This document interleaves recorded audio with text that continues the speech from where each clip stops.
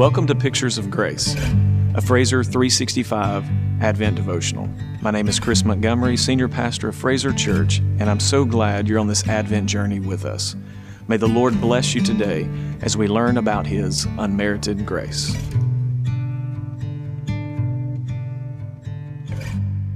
Welcome to Day 18 of Pictures of Grace, an Advent daily devotional. The title of today's devotion is Grace Through Faith. St. Augustine once said, "Faith is to believe what you do not see. The reward of this faith is to see what you believe." And Charles Haddon Spurgeon once said, "Faith and obedience are bound up in the same bundle. He that obeys God trusts God, and he that trusts God obeys God. He that is without faith is without works, and he that is without works is without faith." Today's text comes from Ruth chapter 3, verses 1 through 18. Then Naomi, her mother-in-law, said to her, "My daughter, should I not seek rest for you, that it may be well with you? Is it not Boaz our relative, with whose young women you were? See, he is winnowing barley tonight at the threshing floor. Wash, therefore, and anoint yourself, and put on your cloak, and go down to the threshing floor. But do not make yourself known to the man until he has finished eating and drinking. And when he lies down, observe the place where he lies. Then go and uncover his feet and lie down, and he will tell you what to do." And she replied, "All that you say I will do." So she went down to the threshing floor and did just as her mother-in-law had commanded her. And when Boaz had eaten and drunk, and his heart was merry, he went to lie down at the end of the heap of grain. Then she came softly and uncovered his feet and lay down.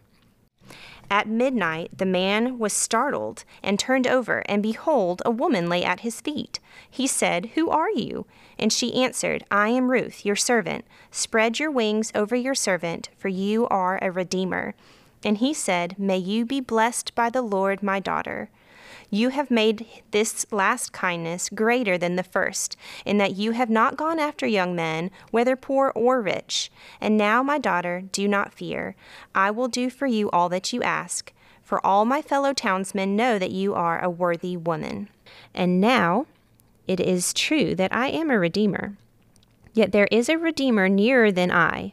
Remain tonight, and in the morning, if he will redeem you, good, let him do it. But if he is not willing to redeem you, then, as the Lord lives, I will redeem you. Lie down until morning." So she lay at his feet until morning, but arose before one could recognize another. And he said, "Let it be known that the woman came to the threshing floor." And he said, "Bring the garment you were wearing and hold it out." So she held it and measured out 6 measures of barley and put it on her. Then she went into the city. And when she came to her mother-in-law, she said, "How did you fare, my daughter?" Then she told her all the man had done for her, saying, "These 6 measures of barley he gave to me, for he said to me, 'You must not go back empty-handed to your mother-in-law.'" She replied, "Wait, my daughter, until you learn how the matter turns out, for the man will not rest, but will settle the matter today." Have you ever looked back over your life thoughtfully and admired the hand of God at work? There are reflective seasons of my life where I am fully aware that all I have in this life is because God brought me grace. I had a desire to serve Him and to speak into the lives of others, and now I have been in ministry for 4 decades. God placed that desire in my heart and led me to the events that placed me in His perfect will. Then I felt called to move to another town and serve Him, so I accepted and followed Him. God knew that I would meet my future spouse there. Following His will in one direction allowed me to be where I needed to be so that I could follow Him in another one. I don't believe in coincidences. I call them instead God instances. There are instances in all our lives that God in His sovereignty placed there. God works in the details in the lives of His children. Yet He loves His children unconditionally and gives them free will to choose to follow Him. I am fully mindful that my decisions in life have consequences, both good and bad. I have always said your life is the sum total of the choices you have made. If you make good choices, you will have good consequences, and vice versa. If you are reaping a good harvest currently, it is because you planted good seed at some point in the past and God blessed it. If you are experiencing a bad harvest, it could be the fruit of bad decisions. But make no mistake, our decisions matter. For example, you decide to move to a certain city. Not only will it affect you, but also your children and their future decisions. Naomi and Ruth find themselves in the balance between God's purpose and plan for their lives and their decision to follow Him. God brought the famine to an end in Bethlehem, so Naomi went back to her hometown. Ruth had the choice to stay where she is in Moab or commit to stay by the side of her mother-in-law. She chose to stay with Naomi. That choice put her at the threshing floor of Boaz's field where he met her. Now Boaz has blessed her with food and showed his personal interest. Ruth is under the shadow of God's wings and in the view of Boaz's attention. Grace and works do go hand in hand. God gives the grace, but we have to choose to follow Him.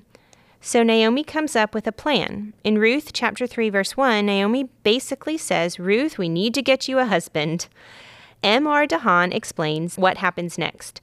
To the unspiritual mind, this suggestion of Naomi was entirely out of place. But when we understand the motive and the faith of Naomi, it becomes the story of faith that would not be denied.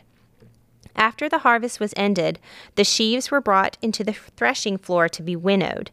This was done at night to get the advantage of the night breezes which sprang up after dark in that country and which were needed to successfully fan the grain to separate it from the chaff.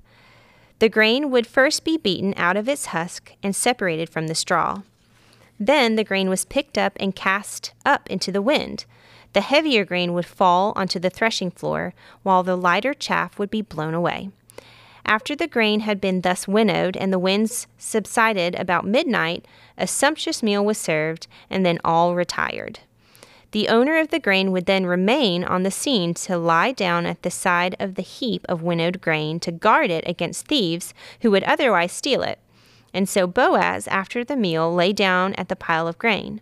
Naomi was fully familiar with this harvest and threshing routine, and so she instructed Ruth to wait until the lights were all out and the floor was quiet, and then to steal softly to the place where Boaz was sleeping, uncover his feet, and lie down.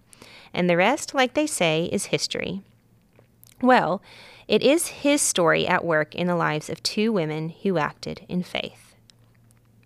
As you think about today's reading, reflect on the following questions. How is your faith in God expressed in your works for God?